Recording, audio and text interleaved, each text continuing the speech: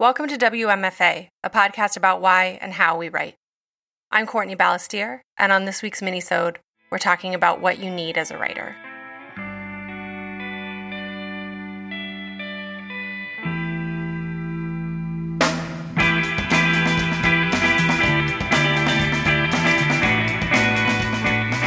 A few weeks ago on the show, Casey Sepp and I talked about knowing what you need as a writer.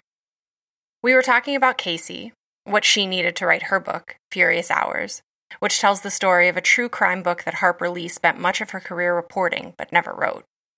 But we were also talking about Harper Lee, about what she might have needed, about what she might not have known she needed, and about those needs, conscious or not being met.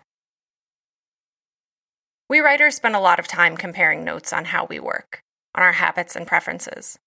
It's much of what this show is about. What do you do? Maybe I should try that. Or, what do you do? I could never do it that way. Writers may be uniquely obsessed with their craft in this way.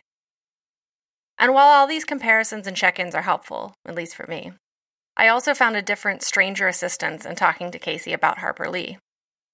We talk a lot about how writers make it work. It's also instructive, sometimes, to look at how they don't. I don't mean to criticize Harper Lee.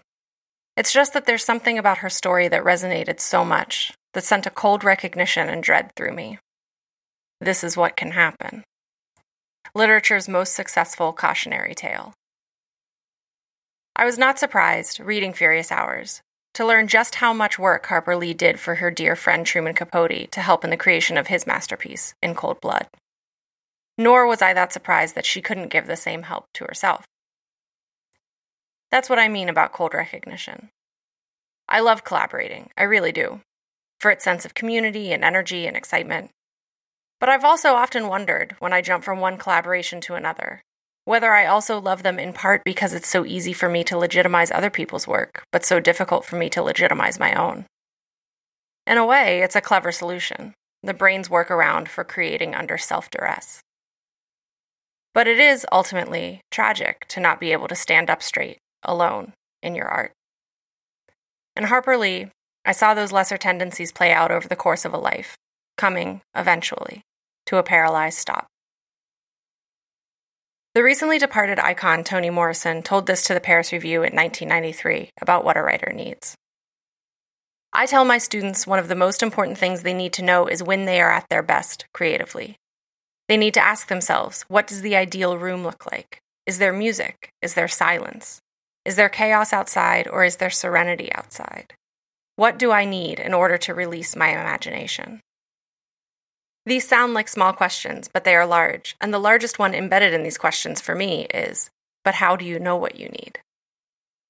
Harper Lee wrote one of the most famous novels of all time without understanding what she needed to keep writing. I guess what I'm asking is, how do you know yourself?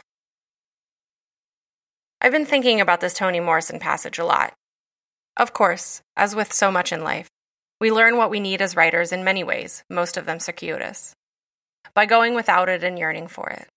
By going without it and not even noticing until, like a bolt of lightning, we're made to notice.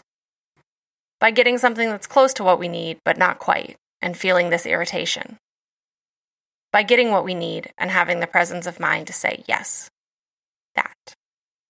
One place I struggle with this concept is accepting that there are many different needs, and that your needs will be individual things that you discover with a feeling, an intuition, a centeredness. To acknowledge needs, creative or otherwise, and then move and work to meet them is really quite a profound act of being alive. Yet the question of needs has always made me shrink. Traditionally, my inclination, in large and small scenarios and for large and small reasons, has been to need as little as possible, especially from other people. This is something I've been working hard to change, but it's deeply ingrained and difficult. Here's how my thinking has gone. A need is something required for basic survival. Water is a need. Food is a need. Air is a need. Shelter is a need. Everything else is a want, and wants are optional. Also, don't be selfish. Don't be greedy. Ideally, want only what can be acquired with few consequences for anyone else. So to declare a need for myself in the way that Toni Morrison describes To say that my writing has its own versions of water and food and air and shelter, and that these needs might look, to the naked, untrained eye, frivolous, is an almost defiant assertion of selfhood. Maybe that's what I really mean when I say that I don't know what I need, and that I don't know how to claim it. I wonder if Harper Lee didn't know how to claim it either. How to claim that most fundamental need, the need to write at all. How to claim herself. Maybe that's the need that comes before all the rest, the one we all share. It would help explain, perhaps, why we're constantly reveling in the minute details of other writers' lives and routines, their number 2 pencils and private rituals. To look at the ones who have done it and the ones who have not, and to try also to see ourselves.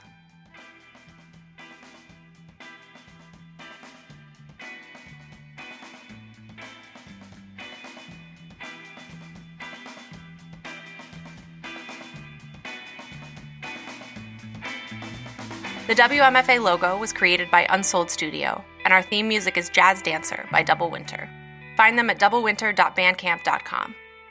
WMFA is made in Pittsburgh by Courtney Ballestier, LLC. All rights reserved.